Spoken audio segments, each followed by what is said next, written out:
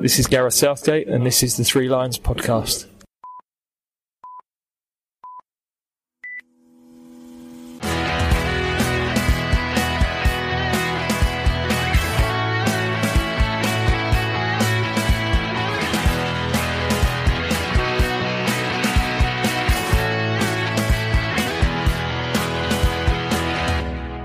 Hello and welcome to the Three Lions podcast. My name is Russell Osborne and this is an independent England football supporters podcast.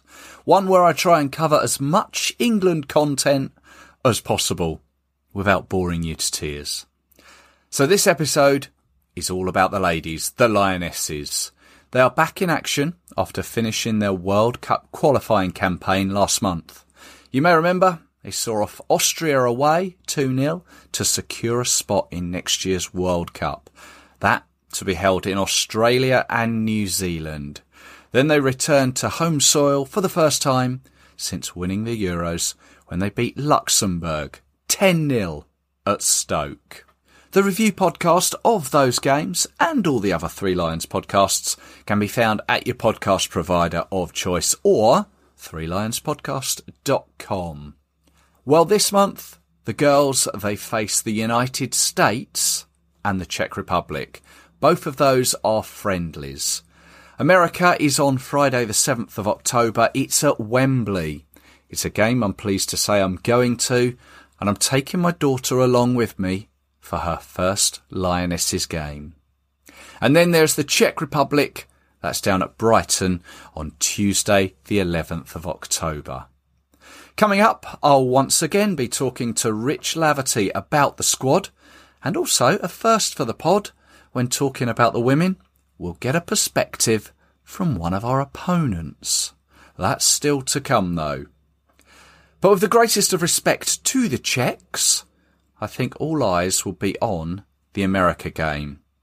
It's well known that the women's game over there is of a very high standard. The US women are currently top in those FIFA rankings. They've been there since 2017. In fact, they have never been lower than second in those rankings ever since they were established back in 2003. They are, of course, current and 4 times winners of the Women's World Cup. There are some big names in the game who are American, and they predominantly all play over in America. Defender Becky Sauerbrunn has represented her country 208 times. Lindsay Horan, 118. And no doubt you've heard of Alex Morgan and Megan Rapinoe. Capped 198 and 194 times, respectively. Morgan, well, she's scored 119 times. And you may remember, she actually made 4 appearances for Tottenham women in 2020. Now, this is exactly the sort of competitive test that Sarina Wiegman has been waiting for. Don't forget, she has still yet to experience defeat whilst managing the Lionesses.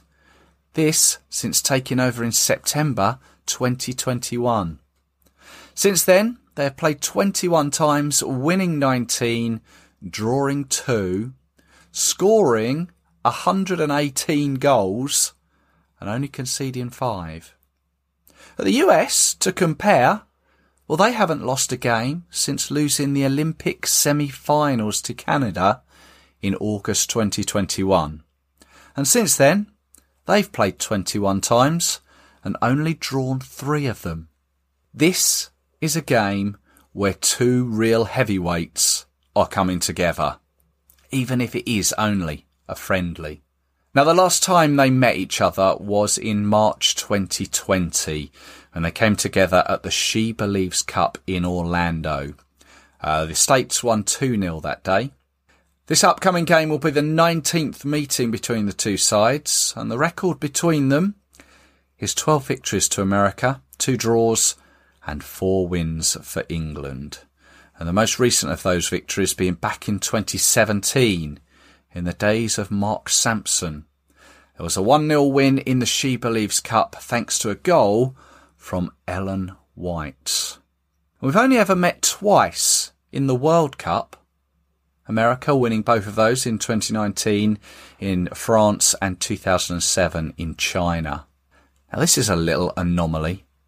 Back in 1997, England went to America and played them twice in 3 days, losing 5-0 in San Jose and then 6-0 in Portland. I think they'll put that down to a not the most successful of tours. And the last time the two sides met here in England was in 2015 at Milton Keynes. Wembley, of course, will be a bigger stage, but back then at Milton Keynes, America won that game, and a certain Alex Morgan, who I've already mentioned, scored the only goal that day. I'll come on to the squad that Sarina Wiegman has picked in a moment, but let's just also give the Czech Republic the respect that they deserve. They are currently ranked number 28 in the FIFA rankings. They're a team that have never qualified for an international tournament. Not the Women's Euros, not the Women's World Cup, either as Czechoslovakia or as the Czech Republic. And they haven't actually made it to next year's finals either. They finished third in their qualifying group behind Iceland and the Netherlands. They did, though, play in this year's 2022 She Believes Cup in America. And they actually held America to a goalless draw, which I think caused quite a stir. They'd go on to gain third place in the final standings there. But this will be the 5th meeting between the two sides. Previously, England have won 3, and there has been 1 draw. So let's move on to that squad that Sarina Wiegman announced on the 27th of September. It is a 24-player team. Let's run through it. 3 goalkeepers: Mary Earps, Sandy McKeever, Ellie Roebuck. Defenders: Millie Bright, Lucy Bronze, who is the oldest of the squad. She's also the most experienced with 98 caps. Jess Carter is in, Rachel Daly is in, who is, of course, now playing over here in England for Aston Villa. Alex Greenwood and Esme Morgan from Manchester City, as is Demi Stokes from Manchester City. Lucy Parker from West Ham United and Leah Williamson from Arsenal. Esme Morgan and Lucy Parker both are new picks for Sarina Wiegman. Neither have caps. There is a third uncapped player to come, and she is in the midfield. Jessica Park of Everton, although she's currently on loan from Manchester City, but she has been selected. She's in fact the youngest selection that Sarina has made. It's a squad that also sees the return of Fran Kirby. Georgia Stanway is in, Ella Toone, Kira Walsh, who has since moved to Barcelona. Katie Zellam of Manchester United, looking to add to her 3 caps. And then up front we have Lauren Hemp. Chloe Kelly returns, of course the winning goal scorer from that European Championships final. Lauren James of Chelsea, she is selected again. Of course, she won her first cap in those games in September. Beth Mead is in of Arsenal. She has currently got the most England goals out of this squad, 29 to her name. Alessia Russo of Manchester United is in, and Ebony Salmon of Houston Dash, again another one looking to add to her 1 cap. It is a squad with an average age of 25. It's got 731 caps across it and 128 goals. It is a squad that is represented by 7 players from Manchester City, 4 from Manchester United, 4 from Chelsea, 2 from Barcelona and 2 from Arsenal, 1 from Aston Villa, West Ham, Everton, Bayern Munich and Houston Dash. Now, since the squad was announced, Manchester United's Alessia Russo has unfortunately withdrawn with what's being called a small injury, which is a shame. 10 goals in 15 appearances. She'd have been itching to play a part in these games. And then following that, there was the announcement that both captain Leah Williamson and Lucy Parker have also withdrawn. Williamson, it appears, sustained an injury during training, and she definitely won't be available for the USA game. Watch this space, though, with regards to the Czech Republic. And then, unfortunately for Lucy Parker, she picked up an injury during West Ham's weekend game. So unfortunate. It will be interesting to see how they cope without Williamson. She's been part of this setup for so long now.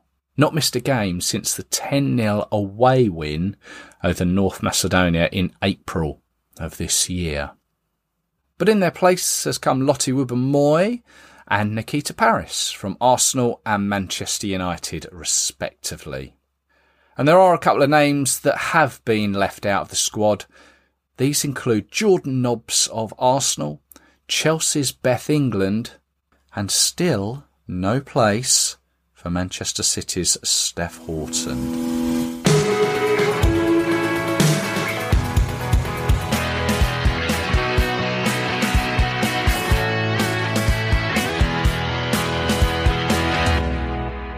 It's always good to welcome Rich Laverty back to the Three Lions podcast. Hello, Rich. Morning, mate. Okay. All very well, thank you. Yes, we have got two games coming up for the Lionesses.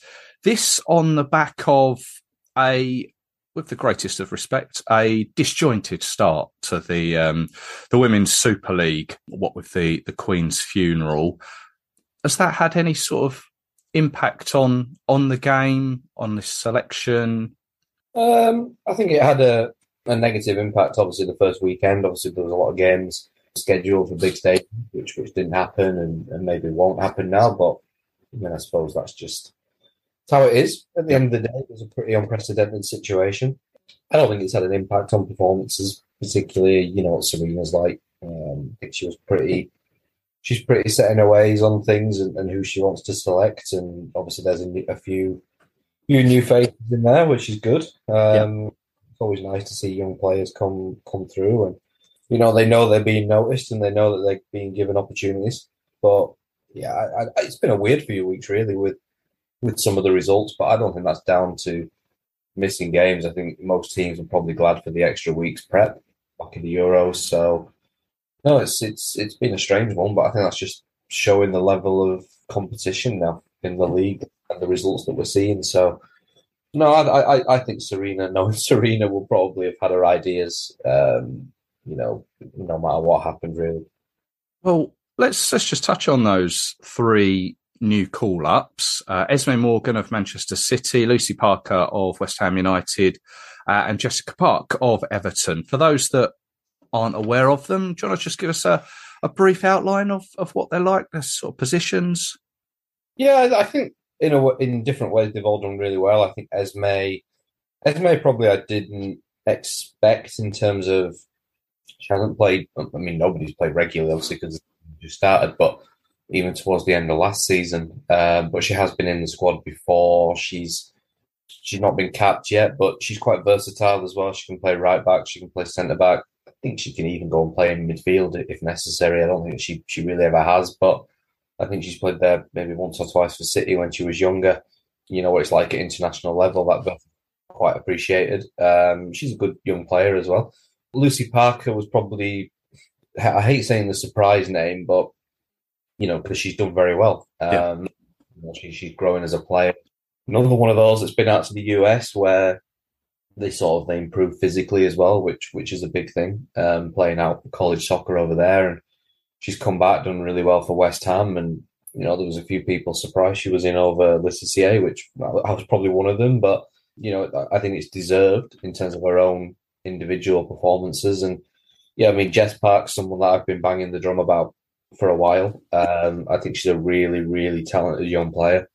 I think there's a compilation going around of her touches and passes and a goal against Liverpool last week at Anfield for Everton, and she was outstanding. And the way she took a goal, so composed, just going around the goalkeeper, was that said a lot about her. So I think Jess is certainly one that we'll probably see in the squad for years to come. And I think this year at Everton will do her a world of good because she's going to be starting every week, and then obviously she'll go back to Manchester City. So yeah, Jess doesn't surprise me, and it's one that I'm really happy to see her in. And there's a shift now because obviously Ebony Salmon's in again and Lauren James is in again. Obviously, they were in last time, and you're seeing that.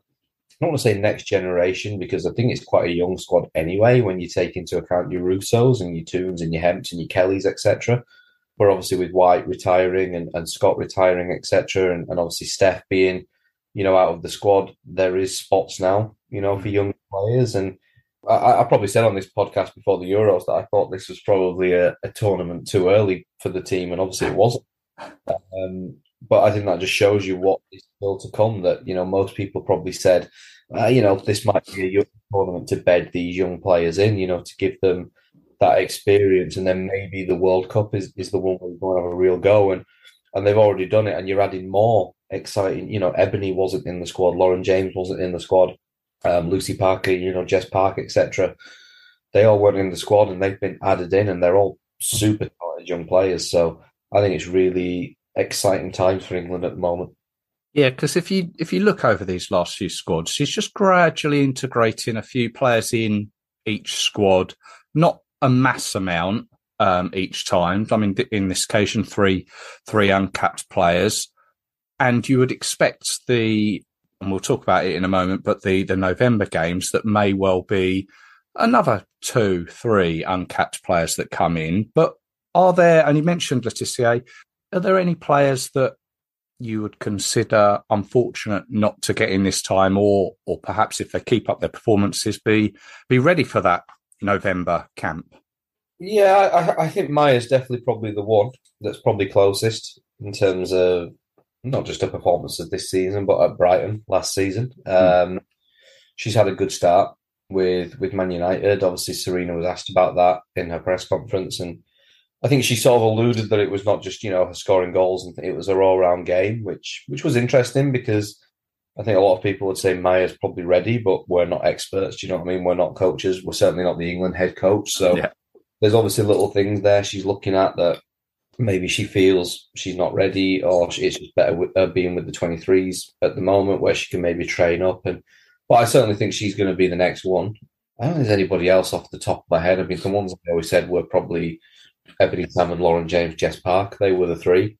I think it's just interesting because, again, we're still, in 2023, we're back on schedule in terms of a tournament that is in its actual place.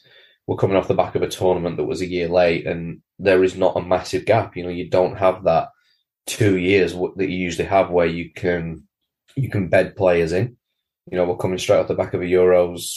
By the time the tournament was finished, you were straight into August. So you're only 11 months away from another major tournament, and there just isn't a lot of time to make wholesale changes. Like I say, she's been forced into some because of obviously Ellen and Jill retiring, and one or two others that have dropped in and out through injury. So it's provided her with an opportunity. Whether she would have made the changes anyway if Jill hadn't retired or Ellen hadn't retired, who knows? But it's provided her with an opportunity. But you don't have a lot of time. Maybe the major changes will come after the World Cup when you have that 2-year gap again. Right. Yeah, I understand. One question that, I probably already know the answer to this.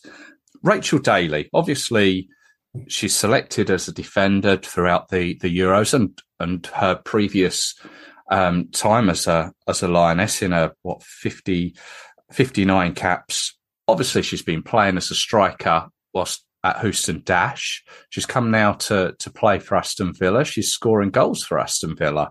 I mean, I'm sure that Serena would have thought about putting her up front previously, but now she's doing it on our own doorstep in England. Do you think she's going to ever change her mind about where to position her on the pitch?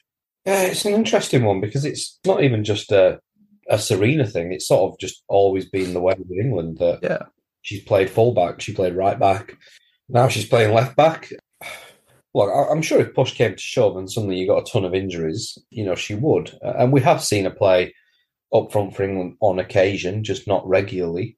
Yeah, it's a weird one, I suppose. I mean, at the end of the day, you've obviously got Russo up there that's probably going to be the number 9 moving forward, and I'm sure Ebony Salmon will get opportunities, but I suppose it's just a case of there's less competition at left back. Obviously Demi Stokes, Greenwood's obviously gone to centre back. and it's kind of only Demi now. And obviously, Demi, for whatever reason, wasn't the favoured left back in the Euros because Rachel Daly played every game. And to be fair, she actually did quite well. I think it was probably only the Spain game. She struggled a little bit when Athenia came on at Brighton. But I thought apart from that, she did. The thing with Rachel is as well, it's just a strange one because she is a striker, but she almost suits being a defender as well because she's so tenacious. She's got that sort of that Yorkshire Terrier kind of.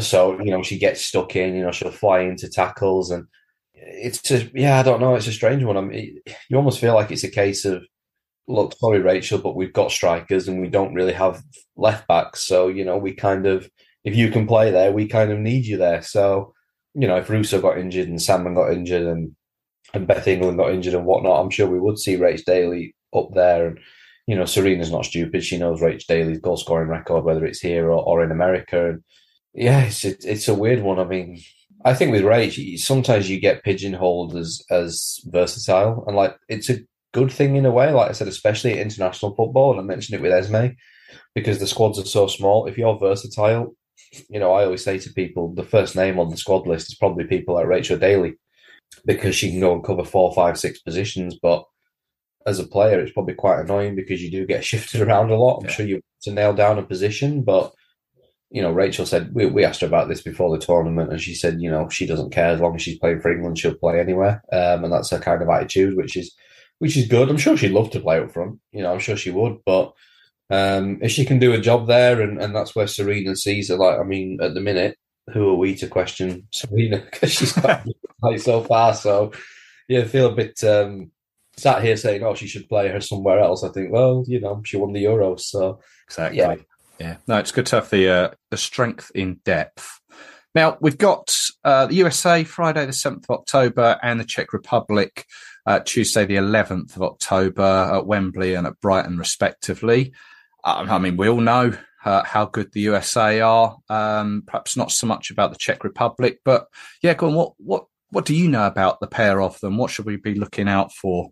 I think the US is a great test because obviously, they are still the number one team in the world officially ranked the number one team. They're the double world champions, and they're probably the ultimate test. If you are going to win a World Cup, you're probably going to have to beat the US at some point in Australia next year. So I think it's an interesting one because I think the US are in a bit of I probably have been for a while now, a little bit of a transitional period in that some of those old, for whatever reason, Vlatko Andonovsky sort of laid down the law to them to say, look, keep your performances up or else you're not going to be in the squad because we've got good young players coming through. And some have. Obviously, Alex Morgan, has had an unbelievable year with San Diego, and unfortunately she's injured for this camp. But, Megan Rapinoe's really hit form again lately. She's still in the squad. You've still got Becky Sauerbrunn, but Crystal Dunn's only just come back in, obviously, after having a child. But, the other ones that we were so used to, people like Sam Mewis, is not in the squad now. Obviously, Carly Lloyd retired, and there's one or two others that have sort of been in and out. But it's a very different looking squad to what we were used to, and probably what casual viewers saw at the World Cup in 2019, because you have a lot of young players now, particularly in forward areas.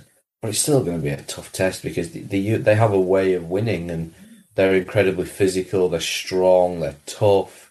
They've got exciting players as well. Sophia Smith and Trinity Rodman, people like that. They brought in Alicia Thompson, 17 years old, for this camp. And you still got people like Rose Lavelle are still in there as well. Yeah. So, it's not going to be an easy game. It's going to be the ultimate test because they are still the number one team in the world. And I think it's the best kind of test you can have. And Vlatko said the same yesterday on his media call. He wants the same thing. He wants these, England are the European champions. So it was a game he really pushed for. Czech Republic, a little bit of I don't know really whether it was maybe a different one in terms of she maybe wanted to play a team that might come and sit in, and it's a different kind of test. The US will have a real go and probably go at England, whereas Czech Republic, obviously slightly lower ranked, might just sit in and try and defend, and it offers a different test.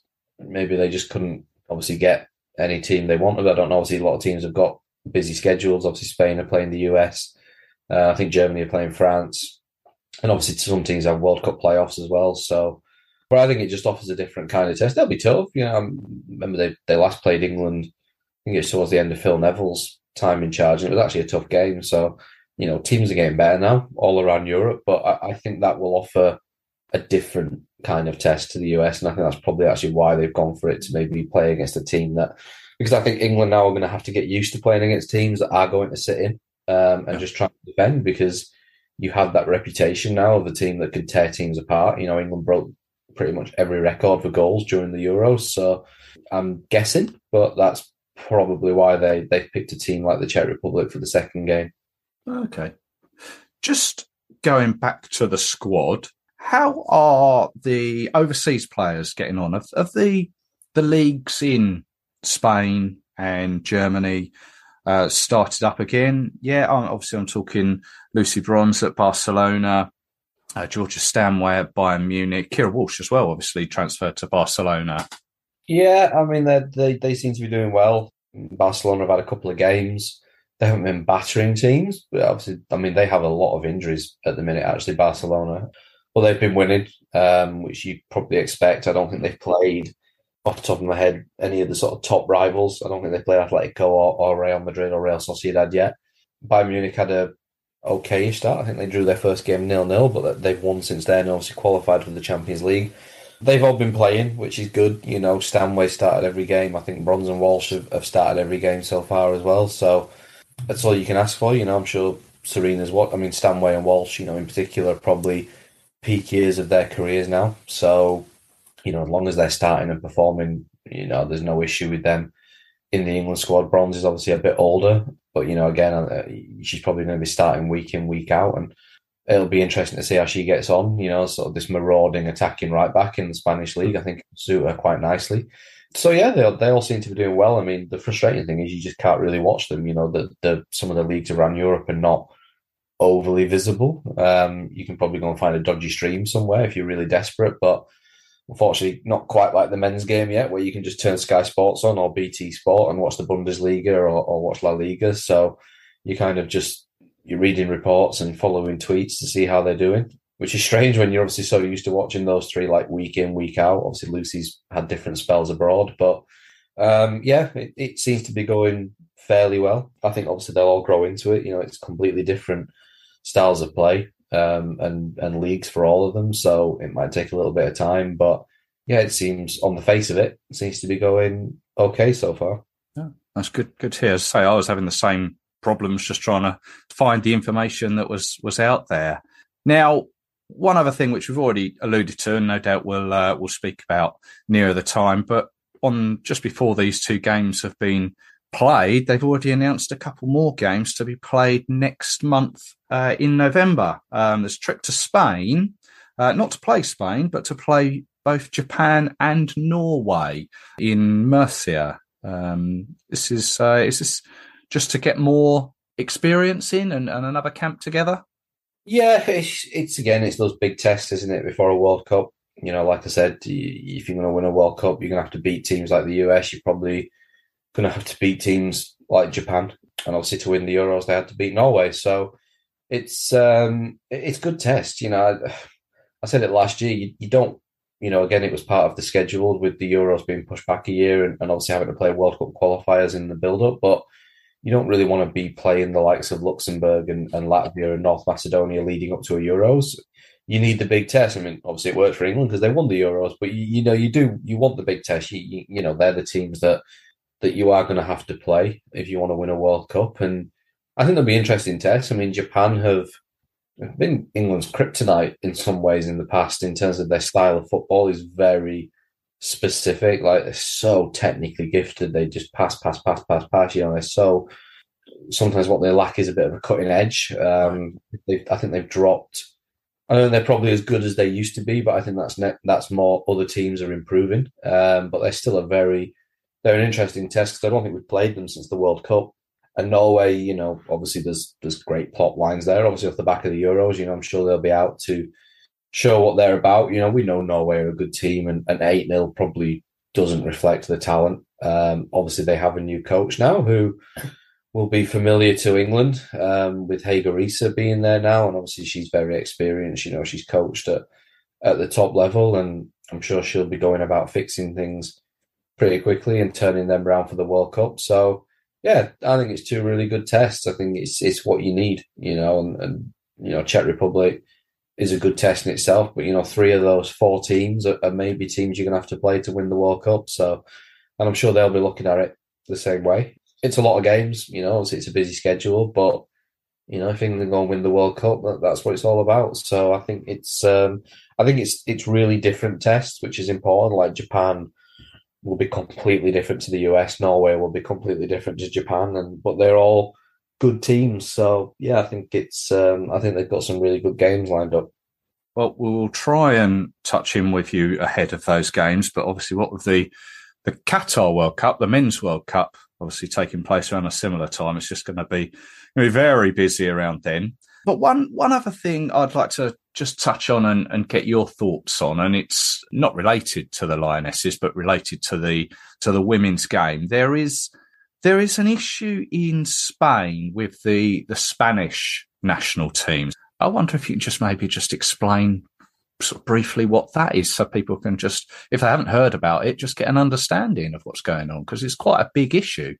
Yeah, it's a really sorry situation, to be honest, because Spain has emerged now obviously as one of the top national teams in women's football. Essentially, what's happened is 15 players have written to the federation.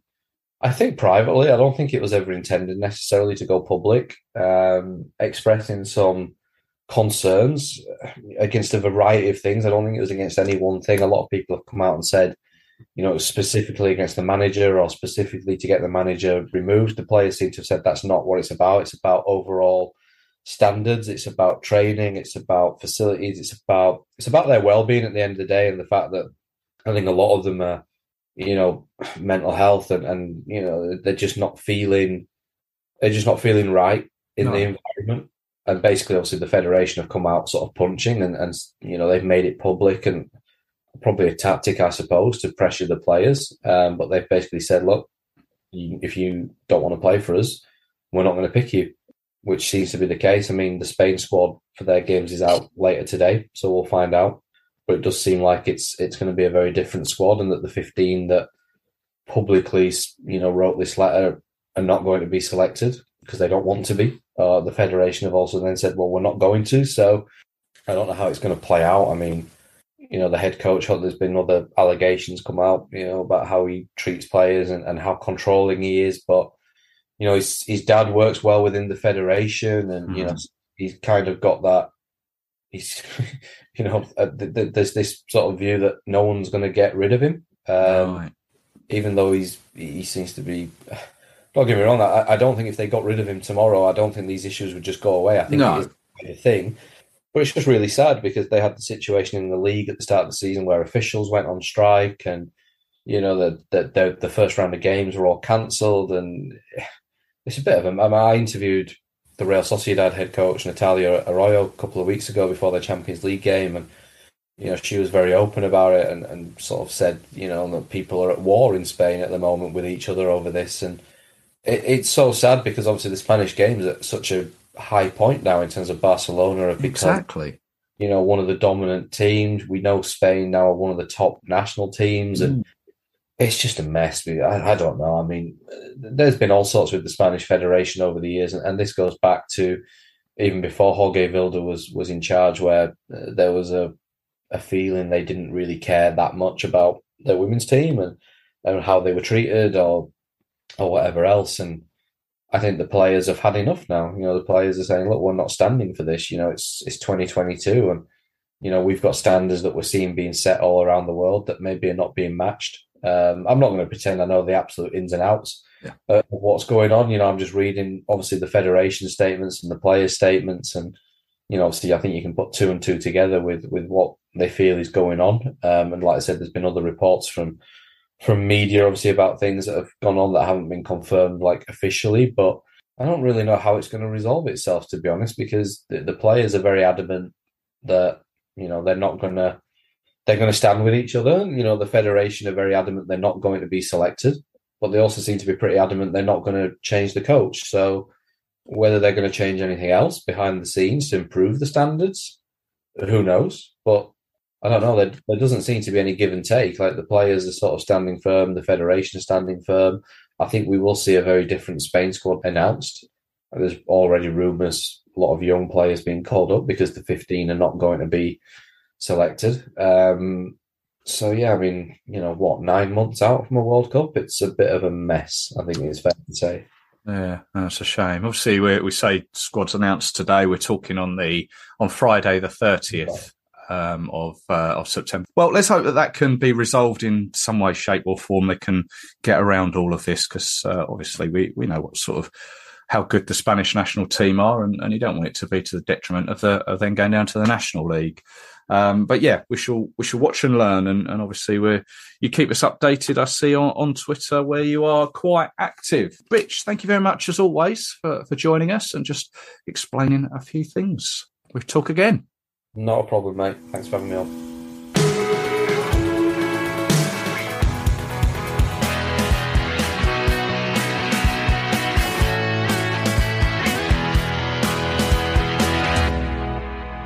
Now, I'm pleased to say I have been joined by Andrew Deacon, who joins me all the way from America. Hello, Andrew. Hey, Russell. You well? I am. How about you? Yeah, I'm very well. Thank you. Thank you for asking. Now, first of all, whereabouts are you over there in America? So I'm located in Columbus, Ohio, which is considered the Midwest in the United States, for those unfamiliar. Yeah, I've got to be honest, my American geography isn't the best, but what I was kind of hoping is, are you out of the way of Hurricane Ian? I am, thankfully, yes. I'm well out of the way right now, so yeah. Yeah, that's not looking good there, but thoughts with everyone who's been affected by that. That doesn't look pleasant. The Lionesses. I came across you on a Facebook group, on a Lionesses Facebook group, and you said you were American and you follow the Lionesses. And I thought, well, this is an interesting one. Do you want to enlighten us? Yeah, of course. Yeah, so it is very unique. As an American, I'd consider myself a pretty standard sports fan over here, but I do like soccer or football, as you guys refer to it as. More than most Americans. And so I gained major interest in the U.S. women's team. And then I got into the Lionesses because the American team just became kind of dull to follow after a while because we knew we would be winning most of our games. And it wasn't as entertaining as maybe other teams. So that's really how I got onto the Lionesses. And there are just so many fun faces on their team, and just seeing their play style just really grabbed me. So when are we sort of talking here? What sort of time period when you picked up on them? Probably the 2018, 2019, right before the 2019 Women's World Cup. Okay, so when Phil Neville was in charge then. Mm-hmm. So that was the World Cup in France where England got to the semi-finals and came up against the US women. Yeah. It was a great game. Yeah, it was just the US's firepower matched up with England's strong style of play. It was certainly a fun match to watch, and it was talked about very much on the US side over here, and gained a lot of viewership and a lot of a new following from the US side. Well, obviously, you mentioned there that you. I don't know whether falling out of love with the US women's national team because they were continuously winning. Dare I say it, that the Lionesses are now continuously winning. We haven't lost under Sarina Wiegman. That's, it's a great achievement. Certainly. But, who stands out for you for the current Lionesses or from previous time watching them? For me, Ellen White was really what grabbed my attention. Her style of play and her goal scoring ability is unmatched to anyone else in the world. But now that she's retiring from the national team, I think Ella Toone or Alessia Russo are probably my favorites now. I think they bring such a fun style of play and a nice young, vibrant life to the team that can really carry them into the next World Cup and major tournaments moving forward. Yeah, I think you're right. I mean, just with regards to some of the players, obviously Rachel Daly, she was playing over in the States last season before she was transferred to Aston Villa. She was at Houston Dash. Likewise, Ebony Salmon, who is also at Houston Dash, is in the Lionesses squad. What's the standard of like the national leagues over in America like? Yeah, well, they're certainly gaining popularity with each major tournament. So the MLS on the men's side has recently just caught on in the last few years or so. So I would say that the women's is a little behind. But I think the more that the game grows over here and the more that it's televised, the larger chance it has at becoming more popular. So right now, I think there's maybe between 8 and 10 teams, but I think, with its growth, the popularity will grow amongst Americans over here. All right, in saying that as a school or college sport for girls, the like soccer, football is one of the most popular sort of recreational sports. Is that right? I would agree with that. Growing up, most of the girls over here played soccer in the fall and then other sports in the spring, or vice versa, and that kind of just carried on through high school. So I would say soccer for girls growing up here is one of the most prominent sports. Gotcha. Obviously, our highlight of this year and of the past however many years has been winning the European Championships here on home soil. Obviously, being over in the States there, you are, 5-6 hours behind us. Did you get to see it on the TV over there? Was the European Championships available to watch over there? Yeah, it was. It was televised nationally. So over here, there's a lot of pubs that'll put on the games for the games that are going on over in Europe. So I was able to convince my friend group to come with me to one of the local soccer pubs to watch the game, and I have so many England shirts that I was able to loan them out to my friend group. So we were able to have a watch party there, and other than us, there was maybe 20 to 25 other people there to watch that game as well in England shirts.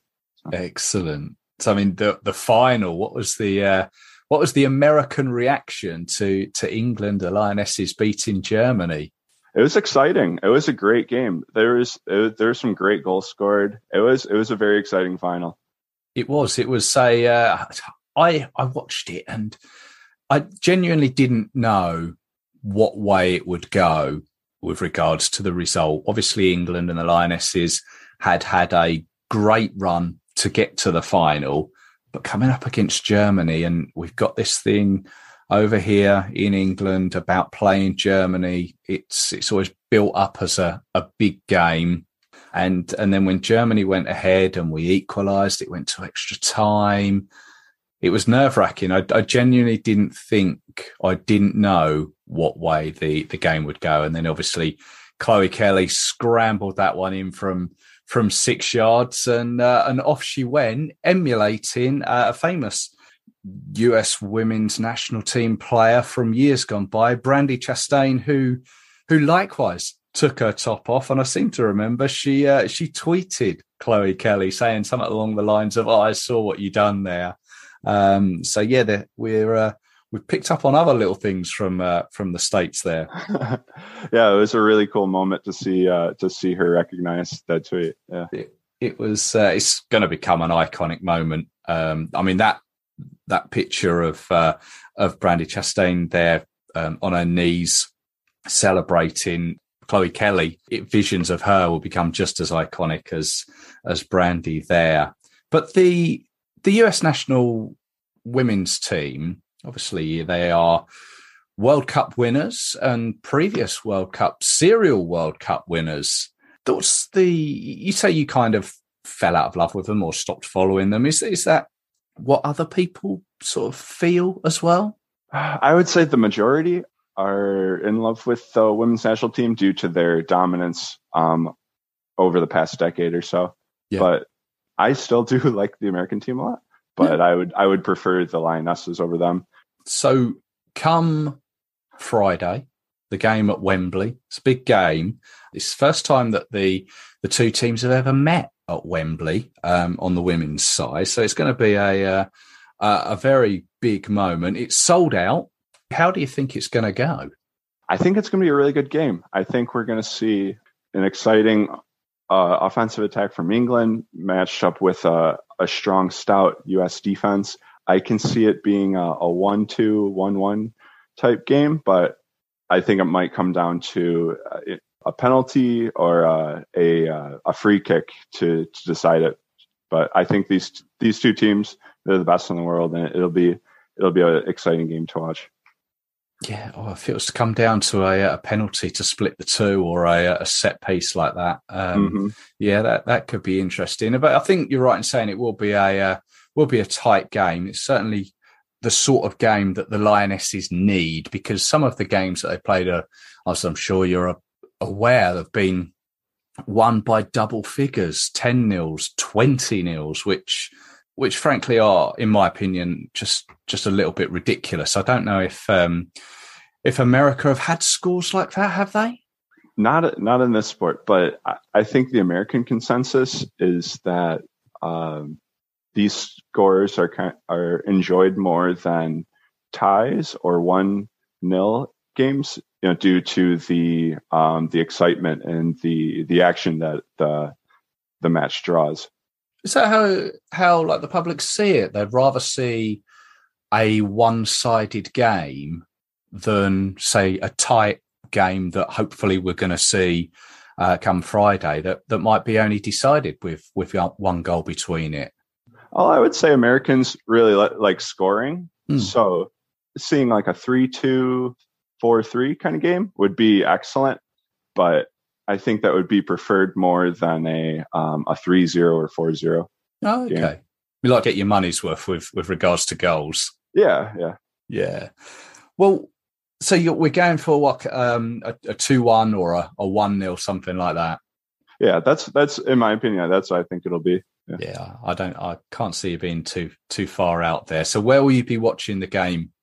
I will be watching the game at our local soccer watching pub. So in a lot of various major cities in the United States, there's a lot of certain pubs that'll put on all the Premier League matches or other important soccer fixtures from around the world. So I'll be at my local pub. What's the name of the pub? Fido. It's an Irish pub called Fido. Yep. Yeah. Okay. As in, I'm trying to think. Well, I only know Fido as being the name of a dog. I think that's what it's in reference to. Gotcha. Well, enjoy the game, Andrew. Thank you very much for joining us to just educate us a little bit about what football soccer is like over in America. Yeah, absolutely. Thank you so much for having me on. I appreciated this.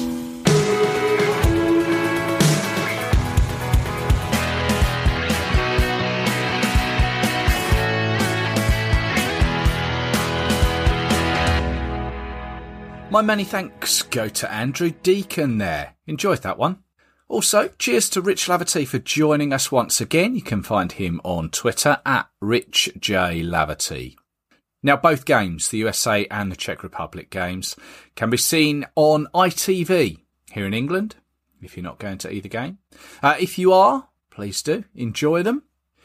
Now, just before I leave you, just wanted to touch on the horrific tragedy that unfolded in Indonesia recently, where I think it was over 120 football supporters went to a game and didn't return home. In the main, due to police incompetence in their use of tear gas. And from my observations, the initial pitch invasion has sparked this, but the decision by the police authorities to respond with tear gas to the point of a stampede and suffocation is barbaric. I feel for the people who were involved, those who witnessed it, those who have lost family members through it. It's horrific.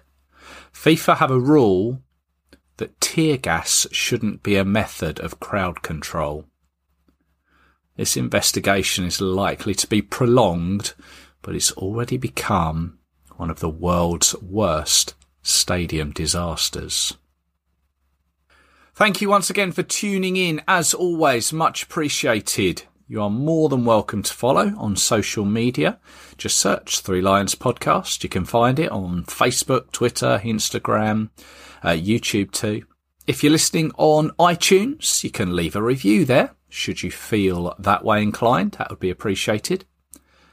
And there are plenty of other episodes to be found at threelionspodcast.com.